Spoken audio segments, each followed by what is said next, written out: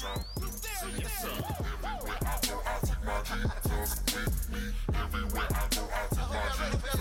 That feel real good. That feel real good. Let's go. And thank you for joining us at New Life Horizon Church. The service is already in progress. Hope you're being blessed. And this is Pastor KIRK Cameron. Take care. You might as well turn it up. You might as well turn it up. Let's get it.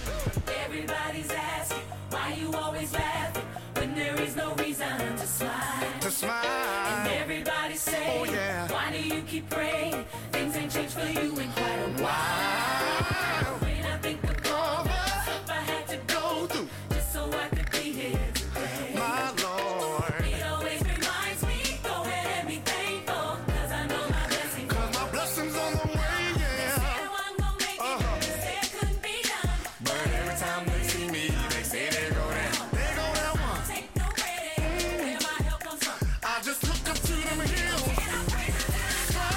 B-I-C-T-O-O.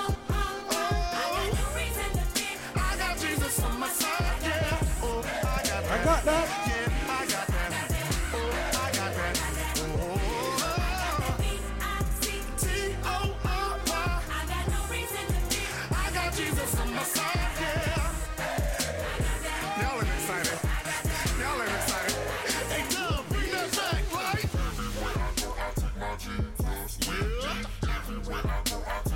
I win.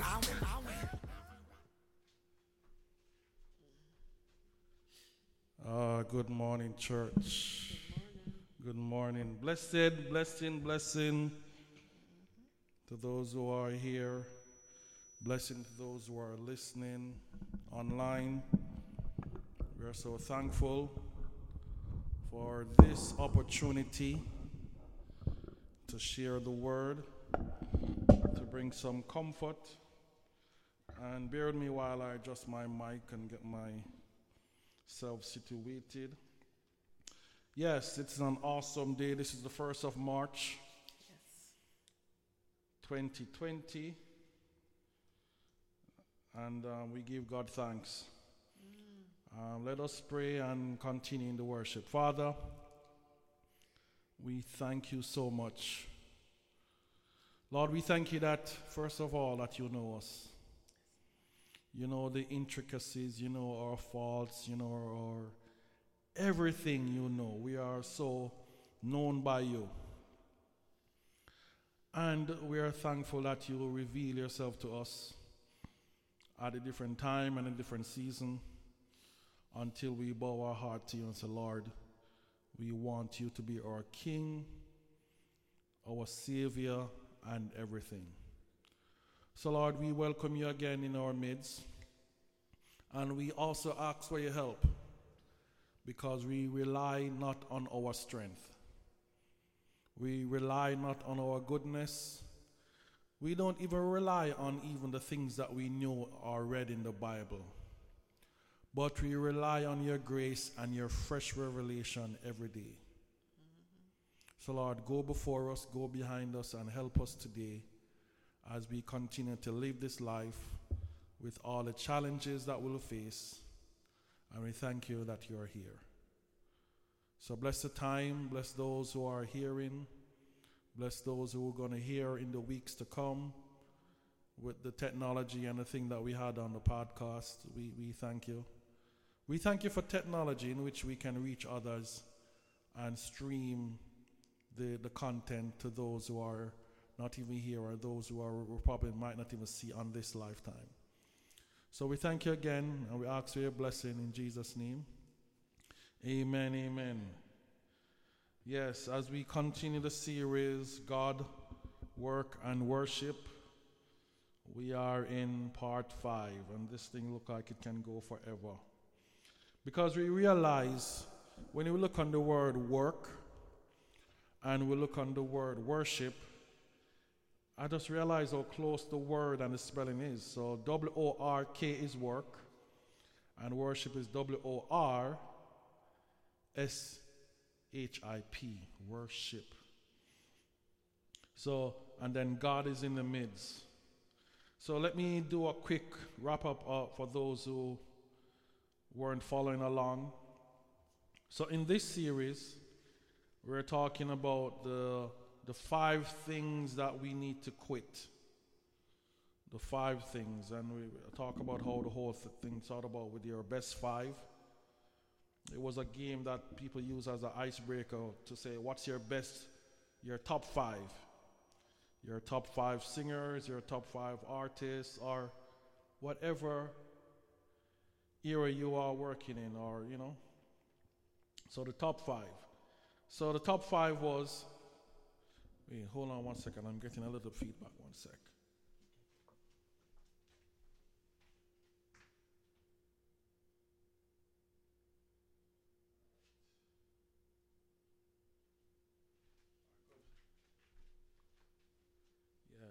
Sorry about that. All right, so the top 5. 1 was trying to please everyone, and then we explain that if we're pleasing God, we won't have the challenge of trying to please everyone. And the idea number 2, fearing change, how everybody is going to face some life changes and how to adjust it. And how to know that God said is with you. He has not given us a spirit of fear, 2 Timothy 1:7, but of love and of a sound mind. And he says, be careful for nothing, but in everything with prayer and supplication. With thanksgiving, let your requests be known unto God. Not like he didn't know it, but he wants you to present it to him. And we see situations where Jesus went to the blind man, and the blind man was calling out to Jesus. And Jesus said, what do you want from me? The obvious was there that he couldn't see, but sometimes we call out to Jesus is not the thing that we want at that time, because, you know, whatever we want. But he said that I may see. And Jesus granted him that wish. And then we talk about living in the past. That's number 3, living in the past. And how to overcome that idea of living in the past. We talked about somebody running a race, you're running forward, and if you look back, it will cause you not to propel as far as you should, so that you'll be having to catch up with persons running in the race. And you know that we are running the race of life, and we know that life is going to be challenging. Jesus said it also, that the only thing that we must be thankful for is that he is with us. And then we talk about the negative ideas of what living in the past can do. It can cause stress, depression, insomnia, anorexia, all the different eating disorders, because we feeling tired, we don't feel productive, and we're not working in our sweet spot. And then we got the comfort of what Isaiah 43 said. It said, verse 18, it says, remember not the former things, neither consider the things of old. Behold, I will do a new thing. And now you shall see spring forth, and I will make a way in the wilderness and rivers in the desert. So the Lord is so faithful that anything that he promised to do, he will do it. We're just mere participants in his scheme of things, you know. So he said, remember not the former thing, the things of the past, but look forward into the new thing that he's doing. So that means you have to put down the old and continue with the new. And our text this morning, we're at number 4, putting yourself down. And I'm going to share briefly on this guy called Elijah. But before I share, I'm going to have the reading of 1 Kings 19. And please listen intently. This is the reading of God's holy word. Our reading this morning comes from 1 Kings 19, and I'm reading from the NLT. And it reads, when Ahab got home, he told Jezebel, everything Elijah had done, including the way he had killed all the prophets of Baal. So Jezebel sent this message to Elijah: "May the gods strike me and even kill me if by this time tomorrow I have not killed you just as you killed them." Elijah was afraid and fled for his life. He went to Beersheba, a town in Judah, and he left his servant there. Then he went on alone into the wilderness, traveling all day. He sat down under a solitary broom tree and prayed that he might die. "I have had enough, Lord," he said. "Take my life, for I am no better than my ancestors who have already died." Then he lay down and slept under the broom tree. But as he was sleeping, an angel touched him and told him, "Get up and eat." He looked around, and there beside his head was some bread baked on hot stones and a jar of water. So he ate and drank and lay down again. Then the angel of the Lord came again and touched him and said, "Get up and eat some more, or the journey ahead will be too much for you." So he got up and ate and drank, and the food gave him enough strength to travel 40 days and 40 nights to Mount Sinai, the mountain of God. There he came to a cave where he spent the night. But the Lord said to him, "What are you doing here, Elijah?" Elijah replied, "I have zealously served the Lord God Almighty, but the people of Israel have broken their covenant with you, torn down your altars, and killed every one of your prophets. I am the only one left, and now they're trying to kill me too. Go out and stand before me on the mountain," the Lord said to him. And as Elijah stood there, the Lord passed by him, and a mighty windstorm hit the mountain. It was such a terrible blast that the rocks were torn loose, but the Lord was not in the wind. After the wind, there was an earthquake, but the Lord was not in the earthquake. And after the earthquake, there was a fire, but the Lord was not in the fire. And after the fire, there was a sound of a gentle whisper. When Elijah heard it, he wrapped his face in his cloak and went out and stood at the entrance of the cave. And the voice said, "What are you doing here, Elijah?" He replied again, "I have zealously served the Lord God Almighty, but the people of Israel have broken their covenant with you, torn down your altars, and killed every one of your prophets. I am the only one left, and now they're trying to kill me too." Then the Lord said to him, "Go back the same way you came and travel to the wilderness of Damascus. When you arrive there, anoint Hazael to be king of Aram. Then anoint Jehu, grandson of Nimshi, to be king of Israel, and anoint Elisha, son of Shaphat, from the town of Abel Meholah, to replace you as my prophet. Anyone who escapes from Hazael will be killed by Jehu, and those who escape Jehu will be killed by Elisha. Yet I will preserve 7,000 others in Israel who have never bowed down to Baal or kissed him." So Elijah went out and found Elisha, son of Shaphat, plowing a field. There were 12 teams of oxen in the field, and Elisha was plowing with the 12th team. Elijah went over to him and threw his cloak across his shoulders and then walked away.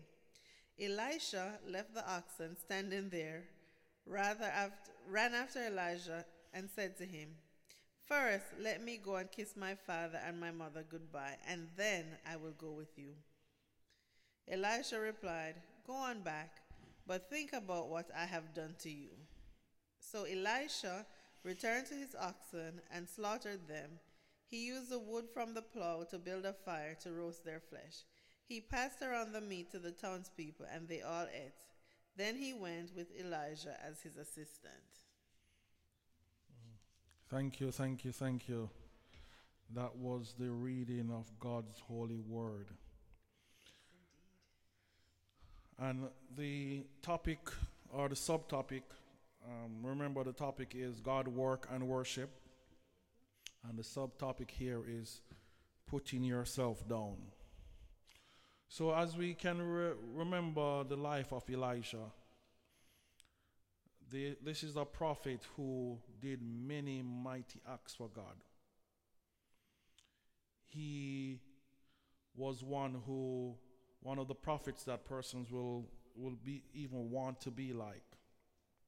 But if you notice in the end, he felt a great sense of depression. But before I get into that text, there's a thought that came to me on Monday, and I shared it with some persons, and the thought that some persons aspire to do things for God, and they will do all these acts and these demonstrations of what we call church or in the Christian, we have certain terminologies that we used, and but it came to me so strongly that it's not the idea that we know God, but it's the idea that He knows you. And there was instances where a person said to God, I think it's in Mark, where they were counting the things that they did for God. They said, have we not cast out demons? Have we not healed the sick?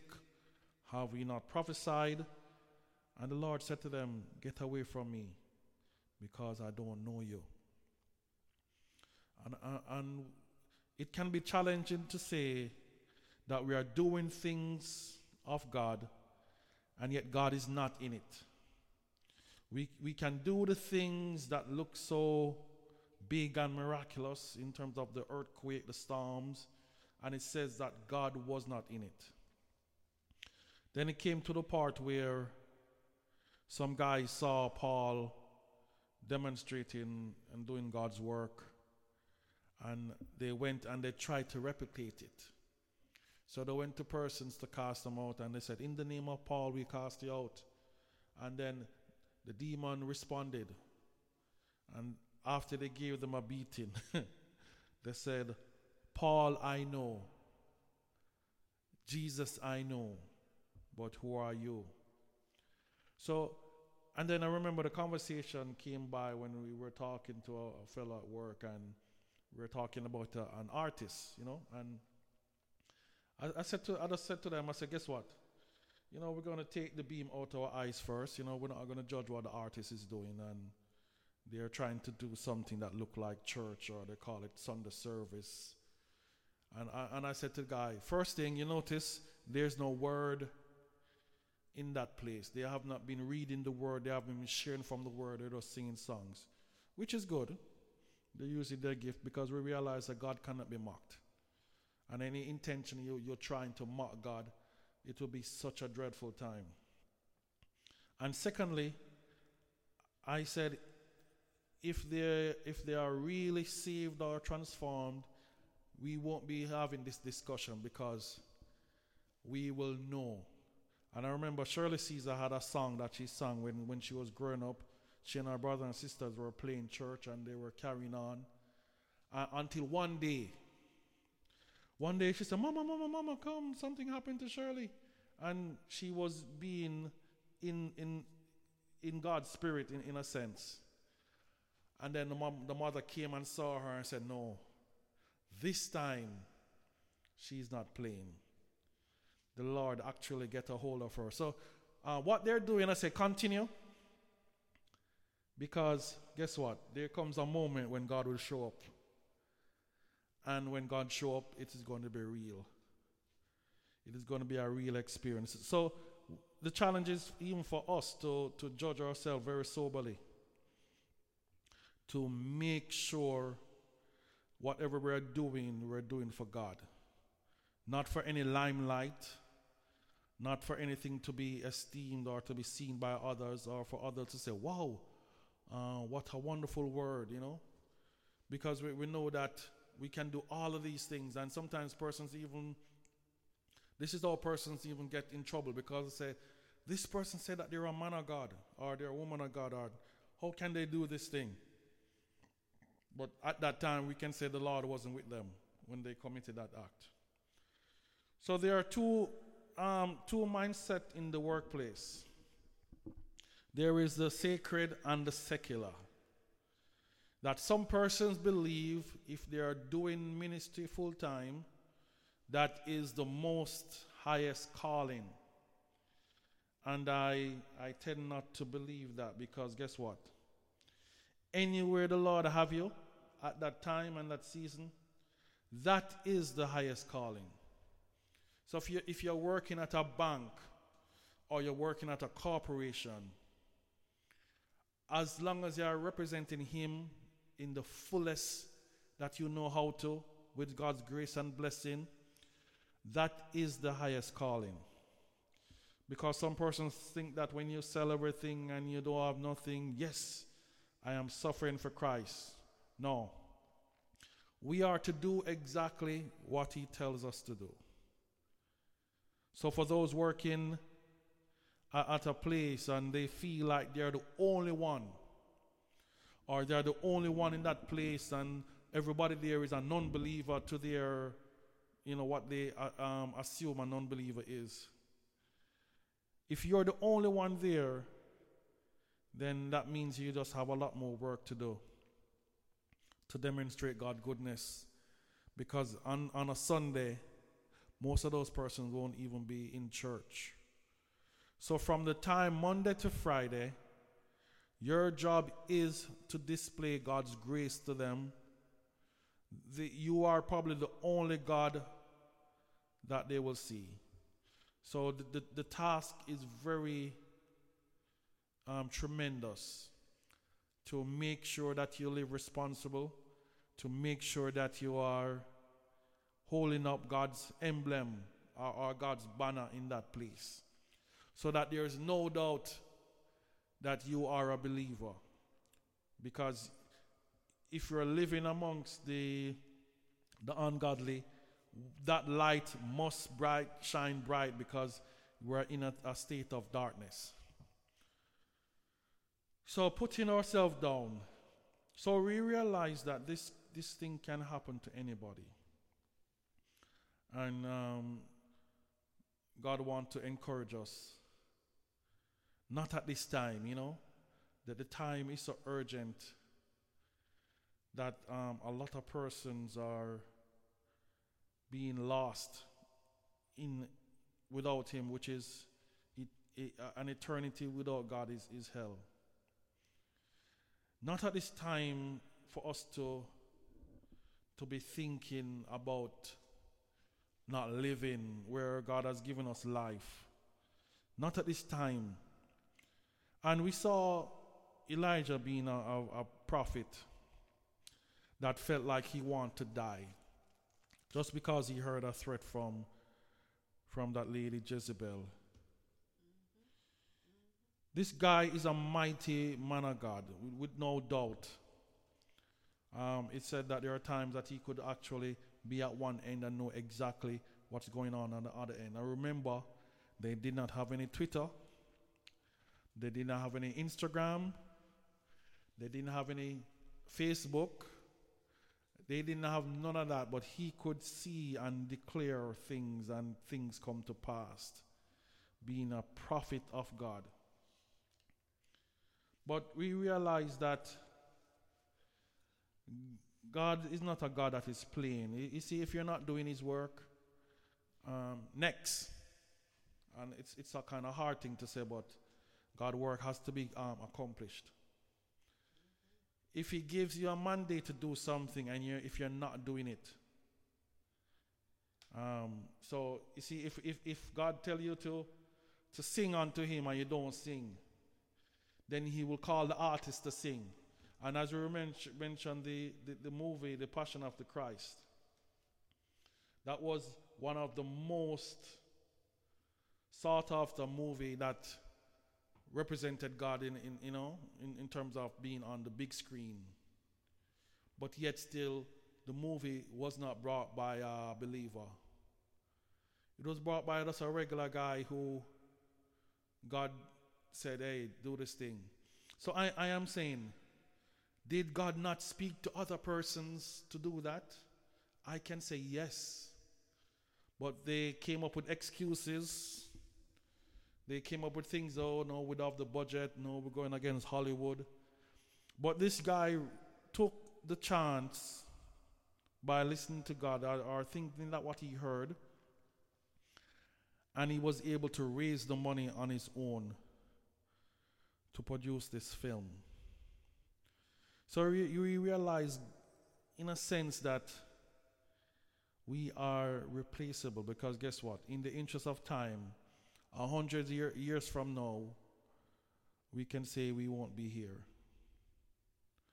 So what it is that we have to do at this time in terms of life, in terms of ministry, it is to be happy, because guess what? The world is desperate right now to see some kind of light. There are a lot of suicides. There are a lot of persons who feel like God don't love them. There are a lot of persons who feel this emptiness. There are even in church. Persons come to church every Sunday. They are even participating in ministry. They are even leading ministry, but yet still they don't feel like living another day. They feel like, man, I can't bother, man. This thing is like meaningless. This going around in circles. Because guess what? If we're not living authentic lives, that means we are kind of pretending that we're doing this. And you only can pretend for so long before the weight of everything comes down on you. So when we see Elijah being a man of God,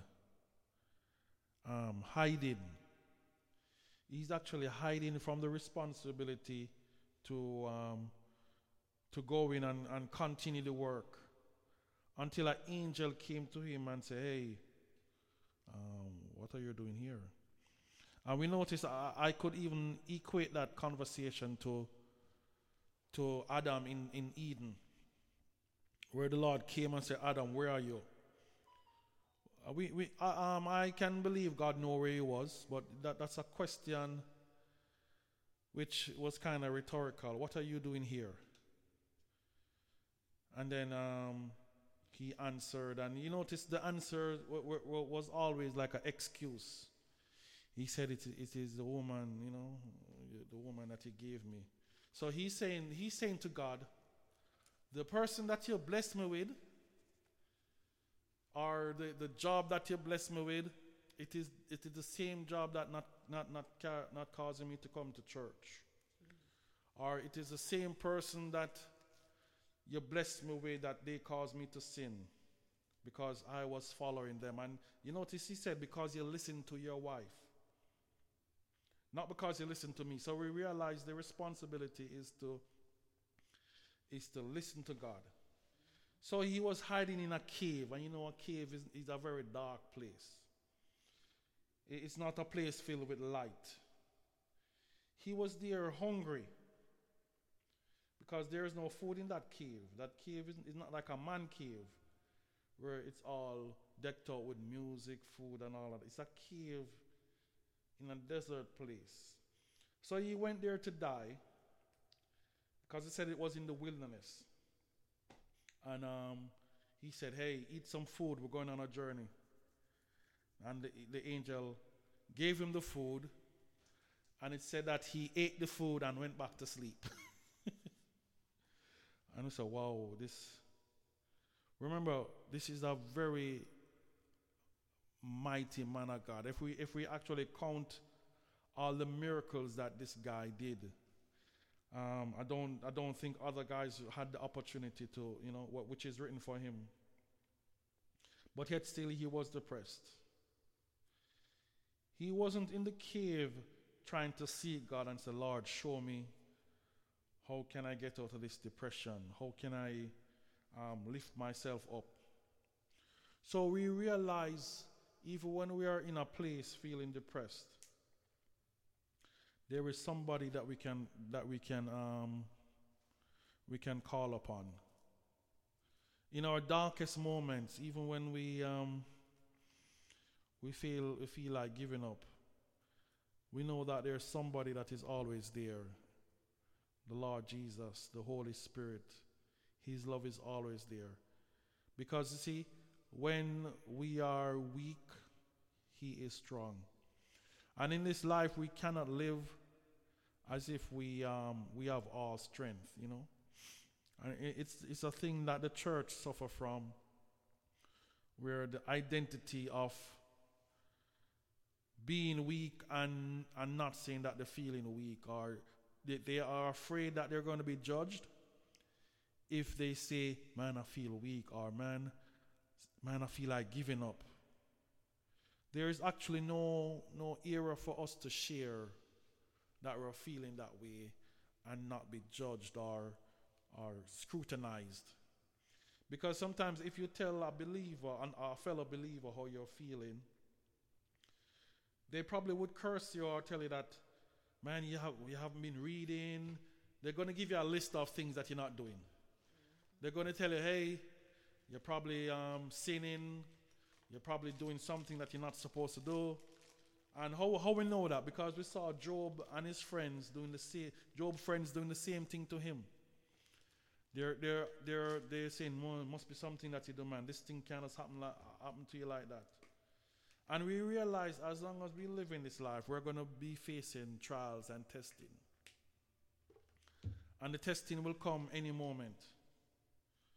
So as we even think about even the virus going around right now, and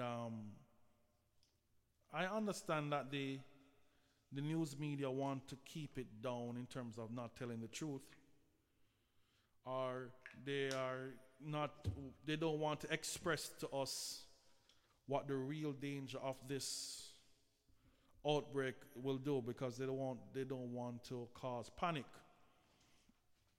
But I understand that this thing is dreadful.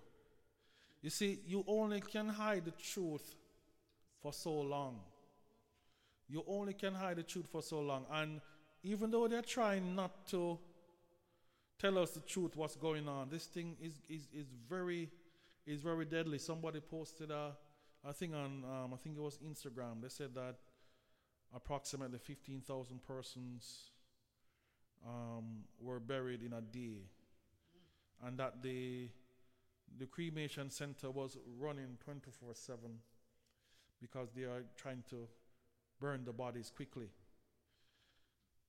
Because they don't want to bury the bodies, because if it's a virus, it might spread more. So burning the body was a way of getting rid of all of the whatever the virus caused to spread. But we believe that God is good,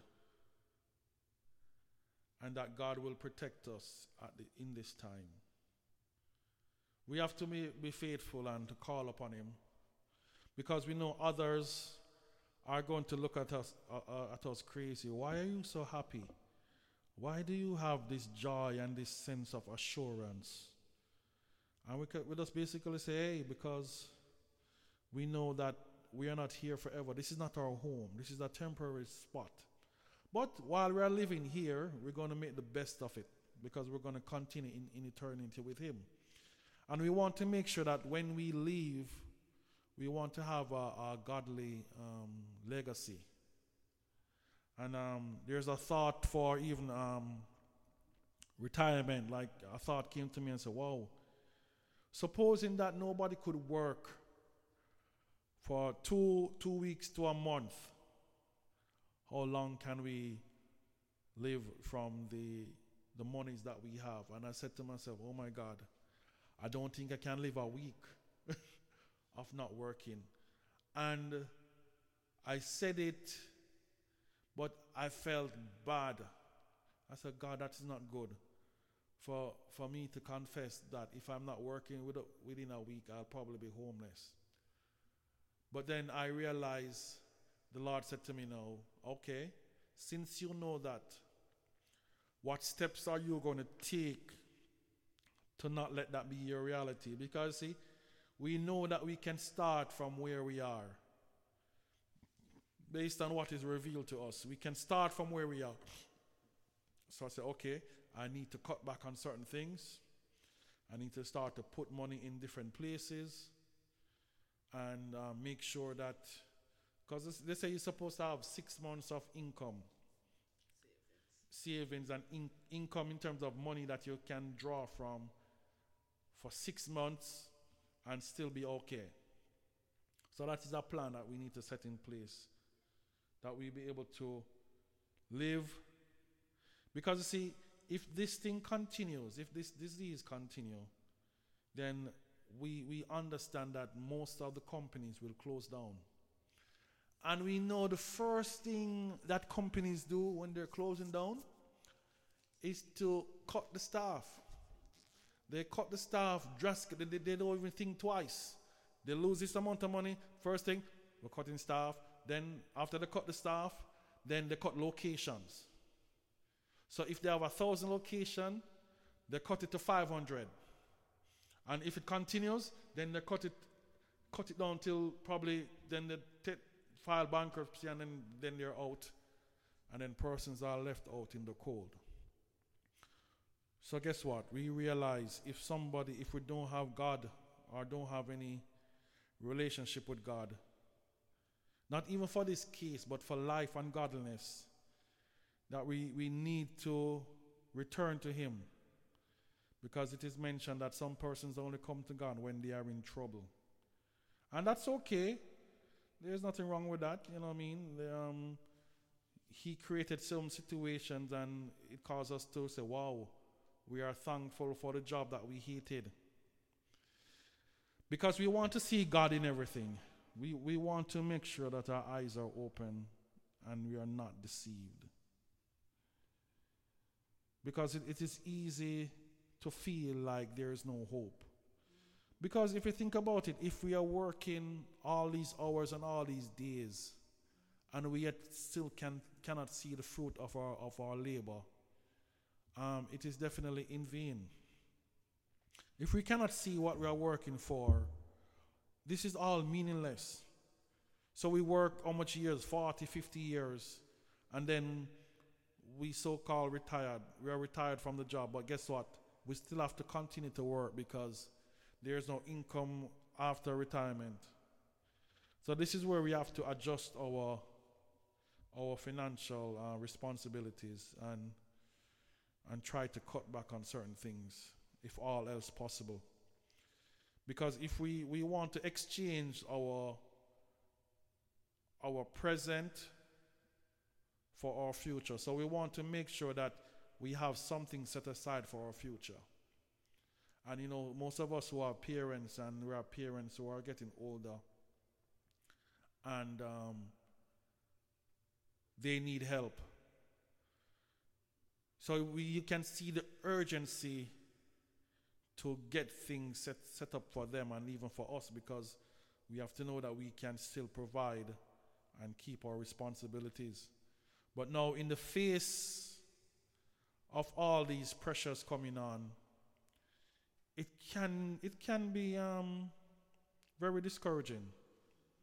It can be. I mean, if we really think about, if we're really honest, working all these hours, working all these shifts and everything, and yet still we can't enjoy life. Is that the life that God wants us to live? That we get up on a Monday morning and we so dread going to that place of work? No. I think the Lord wants us to be happy in the sense of He's with us and we have concerns, and He's going to address our concerns. Because you see, even with Elijah, He still made provision for him. Elijah said he wants to stay here and die. And the Lord sent an angel to minister. But before that, he when he was sitting in the wilderness, in verse 4, he was sitting under a juniper tree. And he requested for himself that he might die, and said, "It is enough. How much of us ever said it is enough? You will say, Lord, we can't take it no more. So he said, oh Lord, take away my life. For I'm not even better than my fathers. I remember when my grandma was living with us, and she would have made that sentiment, and she said, oh, I don't want to live anymore, I can't bother. You know, and I understand she had a couple strokes and she was in pain. But I said, Grandma, do you know the Lord? And I realized she couldn't answer clearly, so I said, okay, she don't know. So Grandma, would you want me to lead you to the Lord? And she said yes. And I thought she knew the Lord because that lady only sang gospel music. She only sang those old hymns, you know, those old rugged cross and oh, he touched me and all those songs. So I thought that the lady was saved. But it's after the conversation I know she wasn't. And I said, okay, Grandma, let me lead you to the Lord. And I got the awesome opportunity to lead her to the Lord. And I tell you, from that day forth, she wasn't asking to die anymore. She was singing as if she's seen Jesus right there in the room. The songs changed. It wasn't a song of torment, oh Lord, take me. She was singing, oh Lord, how beautiful you are. Oh, lovely for you to be in my presence. And she sang and she sang. And I tell you, to have your family member do that is such an awesome testimony for even me. That when she felt like she was going to leave for real, she sent word for me to come and look for her. And I went and I sat in the room and I realized, man, I tell you, the place that they placed my grandma, oh God, I don't want to get into that, you know, because you realize that sometimes some family members don't care for them elders. They had her in a back here in a room that they built. And this is her son that she had that did that. But the son had his what you call his wife parents now? His in-laws. They were living in a house furnished on his property. But he put his mother in a small danger room on the back of the house. I went into the room. I saw her on a cot. She has lost a lot of weight. This lady was about 4'11", probably 130 pounds if so much. And she was like stick and bones. When I entered the room, she said, Mas KIRK, is that you? I said, yes, Grandma, because my heart dropped when I saw how bad she looked. I know that she couldn't look like that when she was with me and my mom. And she said, come closer. And I tell you, when I saw her, man, I said, oh my God. My eyes well up with tears. She was like skin and bones under the thin little sheet. Them couldn't get a better sheet than that, man. But I said, all right. I'm going to go over and I knelt down beside her. And she whispered to me, may God ever bless you for how you took care of me. And then I started to cry. And I said, no, Grandma, it was indeed a good thing. And just like that, she passed on and she's in eternity. And I sat in the room for about an hour and change. I didn't say anything, I sat looking at her. And I said, oh God, thank you. Just when you see somebody living and pass on, it does something to you. That it makes you realize how short life is and how precious it is, you know. And she declared a blessing on me. And I'm so thankful that I won't even forget that day. And after that, I kind of told everybody, hey, Grandma just passed. And I said, why you didn't tell us? I said, no, I just wanted to sit with her one last time. Because see, when she was alive, I would sit with her. I said, Grandma, tell me about the old times. And then she will able to talk about how how they're living, how simple life was, and it was always so interesting. She had a lot of stories to tell about her life and living.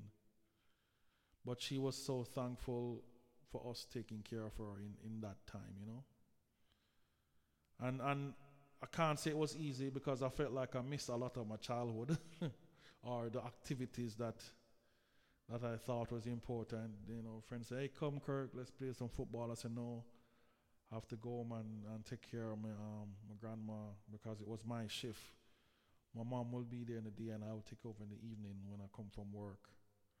Until it become too heavy for us, and then we had to get a caregiver. But even still, we were still there with her until they moved her to country because she said she don't want to die in the town. She wanted to be in our country area, and we kind of granted her that request. So we realized that this life is going to be challenging. We're going to have a lot of challenges. We're going to have a lot of things that we're going to question God about. But this is what the Lord wants to say. He wants us not to look back on it. He wants us to press forward. And I got some guidelines, some tips on how we can get out of this, The first one is your mistakes are a part of your learning. Anybody ever made a mistake? Yeah, it's a part of learning. You will always make mistakes. It is better it says a righteous man may fall 7 times, but the 8th time he will get up. So it's the idea of we know that we made a mistake, but we will continue. And if we can even think about Peter, who stood up and said, I will never deny you, Christ. And yeah, he could have been very truthful in that scene, but the Lord said, guess what? The devil wants to sift you. And I'm praying for you that whenever you get back up, that you will strengthen the believers, you strengthen them. But I don't think Peter understood what that meant until he actually failed. Until he actually denied Christ 3 times, then he said, wow, the reality of walking in your own strength, So we know Peter was that kind of guy who was that way. He wanted to be the number one with the disciples. So sometimes I think he would have spoken out of turn. When he said to Jesus, no, you cannot die. And Jesus said to him, get away from me, Satan. Or get behind me, Satan. So he got a lot of rebuke openly in front of everybody. And I can imagine everybody would have been, wow, Peter got another rebuke. But he did not stop there. He continued because he realized it was wrong. So first thing, your mistakes are a part of your learning. Then the next thing to get over any depression or any feeling of putting yourself down, it says, do not compare yourself with others because you are not them. You have to accept who you are with your faults and all. So you see, we can get in trouble when we compare ourselves with others, and we can say, oh, that person have a husband, that person have a house, that person have children, I don't have no husband, I don't have no house, I don't have no children. Oh Lord, you look like you have forgotten me. Yeah, and we see that can happen a lot. Even when we think about the story with Hannah, where the other lady had more children than her and she had none. And she was so desperate. But we're not supposed to compare ourselves with others. That will really get you feel down. So you realize even social media, Everybody's living this fake life. They only post the things to make people think that they're living this life. But it's not true. A lot of stories that they post are not true. And persons see that and persons feel bad. That person get to travel every couple of months. I remember there's a guy on it and we say, wow, what kind of work that guy do? Because he's in, when he posts a picture, he's actually at the place. So I was one to post pictures of anything I found on the internet, and I post it. And he actually reposted one and said, "KIRK, I am here." And I'm like, oh my God, isn't that Amsterdam with the river and the thing with the bicycles? He said, yeah. And he took the picture with him in the picture to show, say, I am here. And I'm like, oh my God, that's so awesome. So imagine if I was thinking, how I'm get to do that. But that was his lifestyle, and he got the opportunity to do that. All right. Then the next thing we have to realize is that there is no right way to do anything. So we might think if you're cooking a meal, especially from Jamaica, we say, you have to do it this way, you have to do it that way, you have to put this in first. Really and truly, there's no right way. How we end up doing it is because we saw our parents doing it. Our parents tell us this is how they do it, and they tell us that their parents told them that this is how you do it. But what we believe is we can do it any other way. People call it rice and peas, other people call it peas and rice. It came out to be the same thing. And number 4, it always says, stand up for what you believe in, even if it's not popular.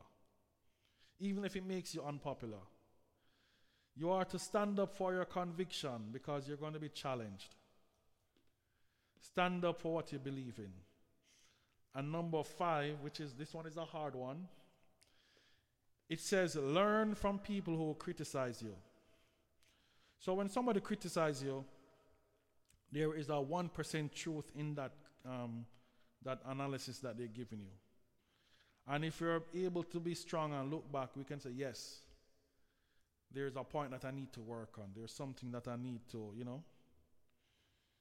to learn from in that situation. There's a lot of things that we can learn from persons.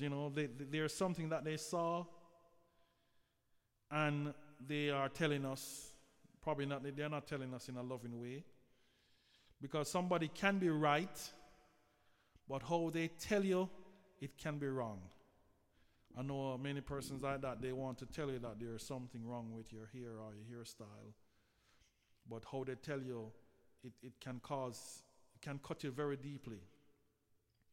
So we're supposed to learn from persons who criticize us. As hard as it is a challenge. Accept your weaknesses as features. Accept your weaknesses as features. Because we realize that you are not good at everything. And that means nobody is. So we realize, thanks be to God, we are not good at everything. There's something that you're good at, and God has given you the blessing and the grace to do it. But to realize that your weakness is something that to keep you humble. We remember Paul when he had the issue, and he was crying out to God for relief, for God to remove it.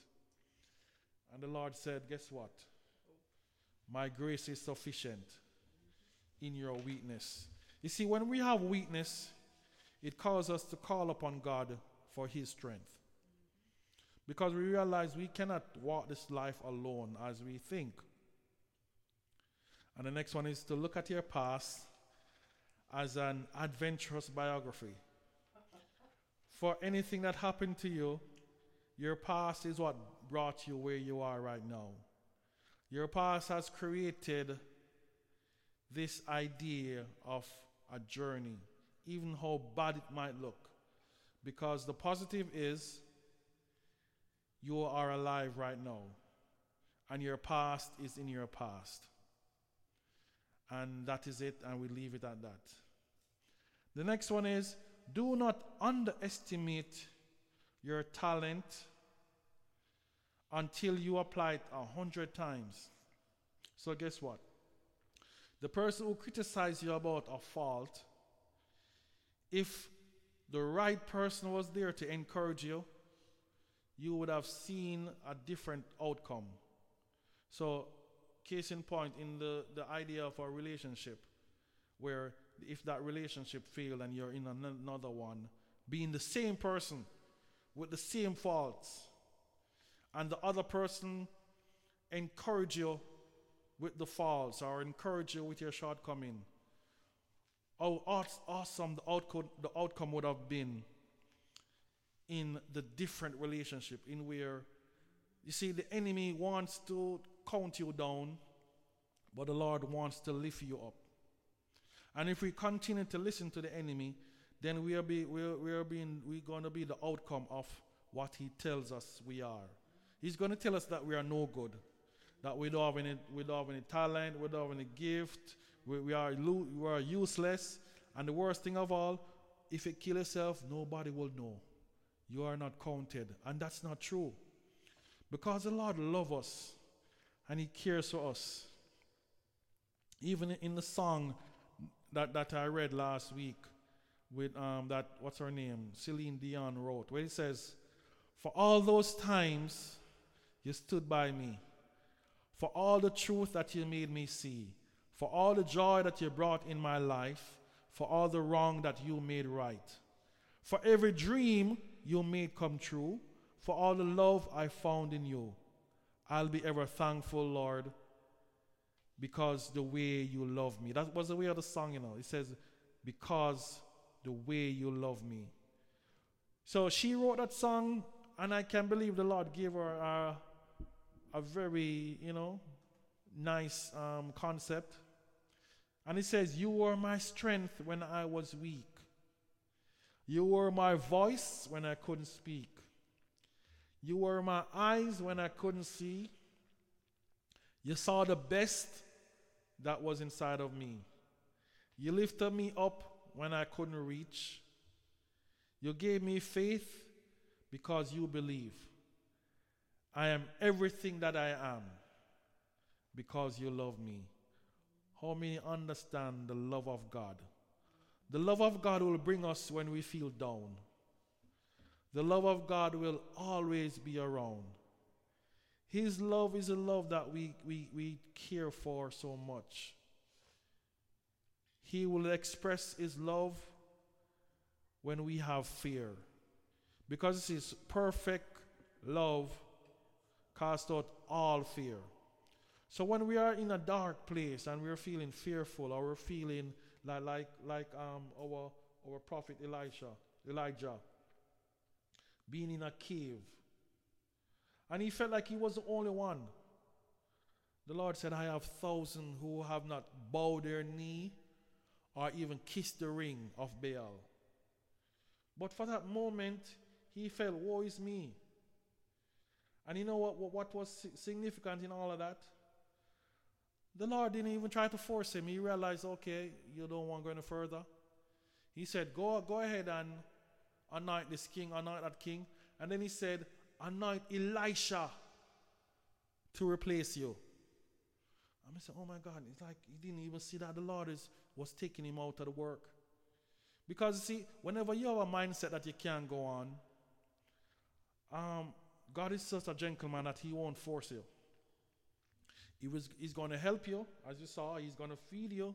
He's going to send all kind of remarkable miracles before you. But if you don't want to go any further, he said, okay. And he's going to get somebody else. And that's it. God always have somebody else in mind if we don't want to carry on this work. So we understand it is a privilege to be where we are, to be at the workplace that we are working, to be in the family that we're born in, to be here and to be alive. It is a privilege. So we are so thankful for God being that to us today. And for those who are out there who feel like they are alone or they feel like they can't go on, you can give us a call. We can pray for you. We can encourage you. We can tell you that you're not alone. And we want you to know that God loves you more than we can ever try. He has given us this opportunity to set this up, to have a ministry or church, to be there for others, to be a voice in this time, because we know this time is going to be challenging. I don't think we haven't yet tasted of what this thing is, and we have to be prepared. We can understand even if this thing continues, we won't be able to go to any football game. We won't be able to go into any mass gathering. Like even churches will have all this big gathering. All of that is going to stop, because if this thing is spreading as how it is spreading, we have to be in isolation from it. And so it is. This is how the love of God should spread. When I thought about how this thing is spreading, I said, wow, God, this is how your love should spread to all the world. People all over the world are being affected at the same time. And the numbers are coming in that more persons are being infected and affected with this virus. I'm saying, oh God, this is a significant thing in terms of how we can look at it in the other end of, this is how your love should spread across the world.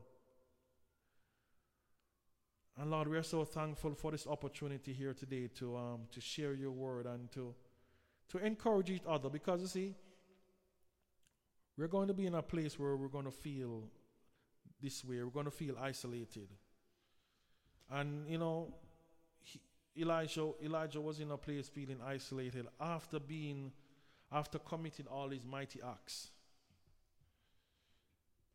And he was there, and we want to make sure, Lord, that we are there for each other,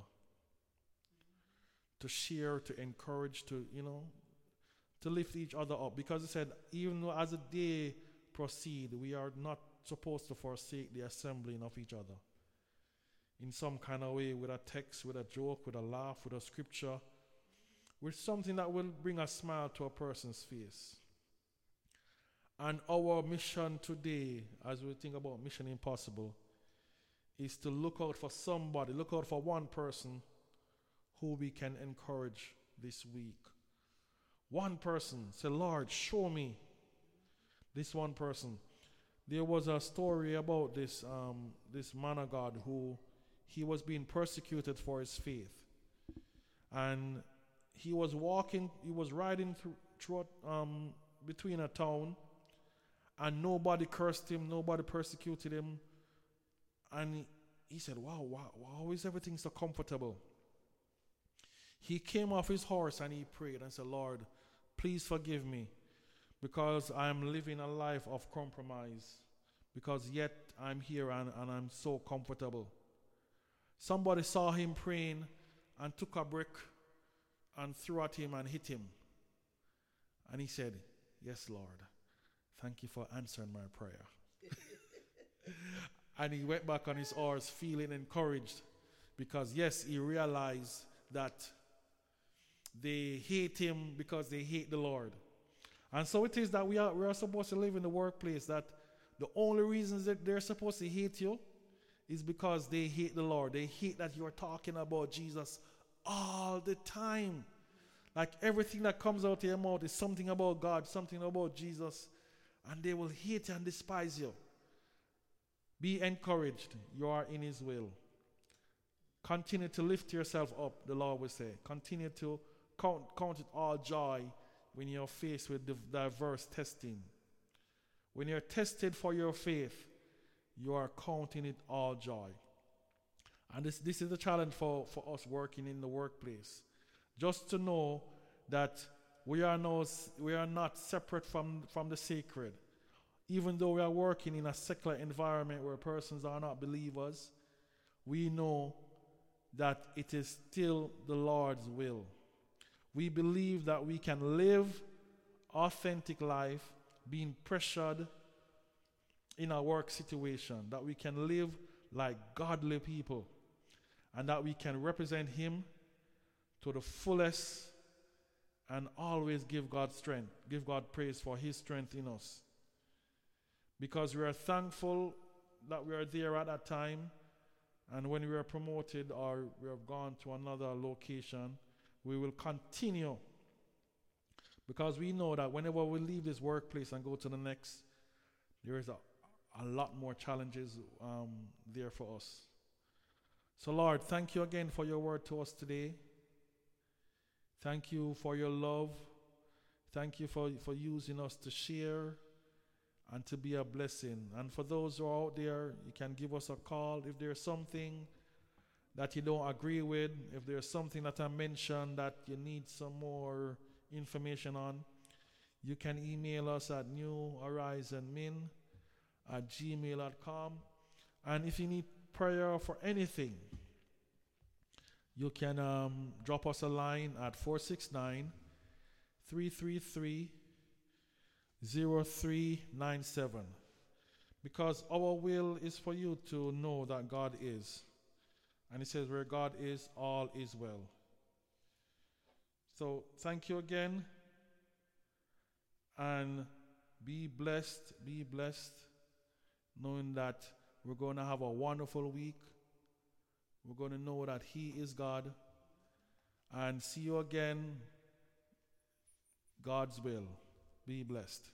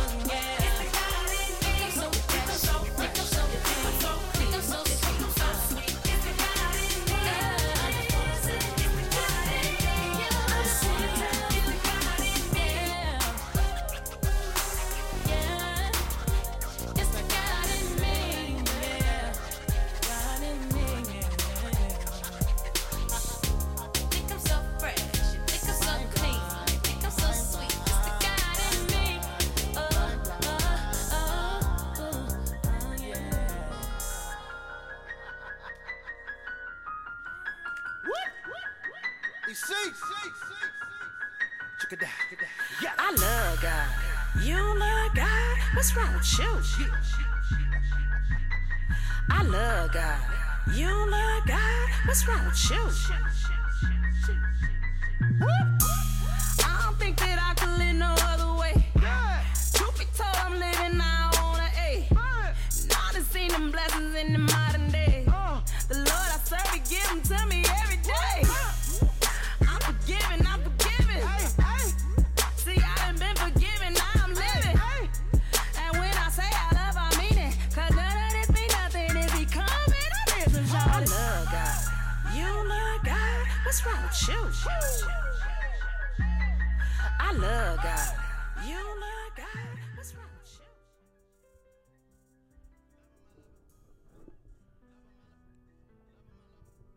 you? And thank you for joining us as we depart.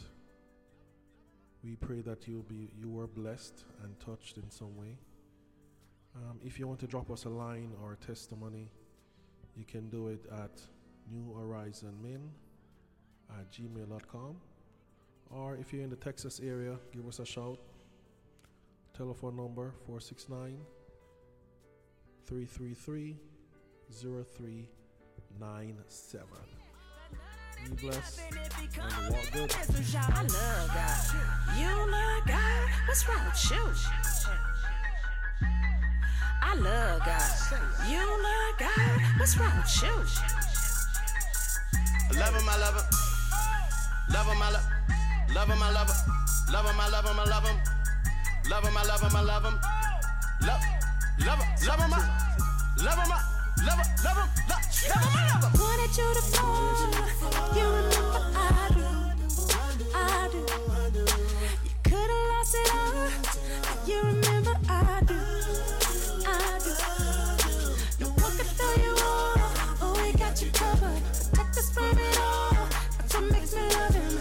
I don't need a reason to fall on my knees and tell him how I feel in my heart. And let him know I love you. Love God. What's wrong with you? I love God. You love God. What's wrong with you? love him, I love him. Love him, I love him. Love him, I love him. Love him, I love him, I love him. Love him, I love him, I love him. Love him, love him, love him, love him, love him, love him, love him, I love him.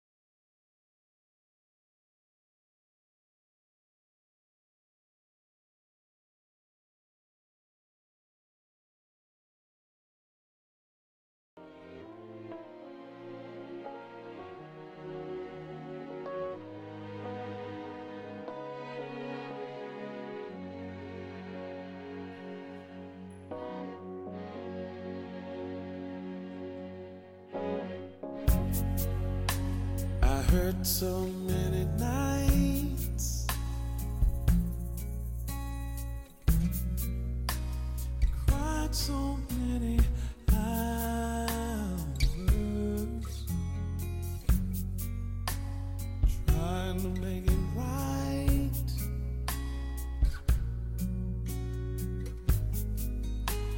Just didn't have the power.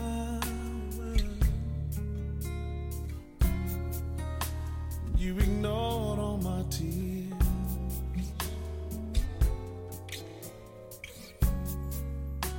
in hopes they'd disappear. I tried to let it show, but I guess you just don't wanna know.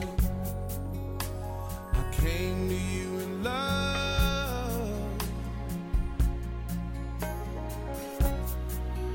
I came to you in earnest. Could you possibly explain, oh my mind, why the flames, why the furnace? Whoa, just needing to get it clear.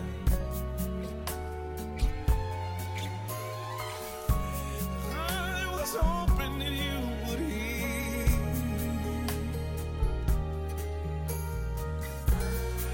I tried to let it go, but I guess you just don't wanna know. Now it's true that God is always there. He said he'd never leave, but at times the human touch is what I need. And if I had a dime for every time I tried to call your name, some tell me I'd be wealthy.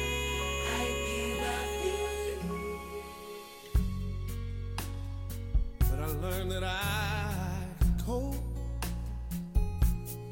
Yes, I did. I discovered I could make it.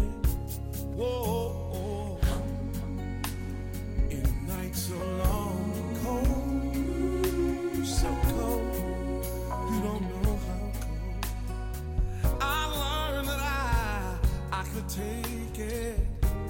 Oh, now I wouldn't change a thing. Not for the knowledge, not for the knowledge that I gained.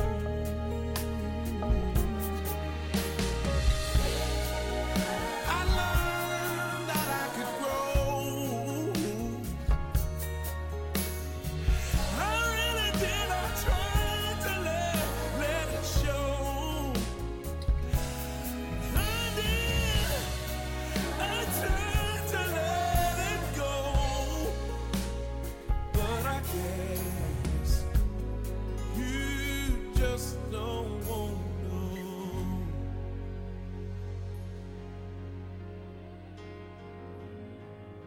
Come on, let the sound of worship be released from your lips tonight. Come on, raise it now. Oh, that's good, y'all. Raise it, raise it. In a boat.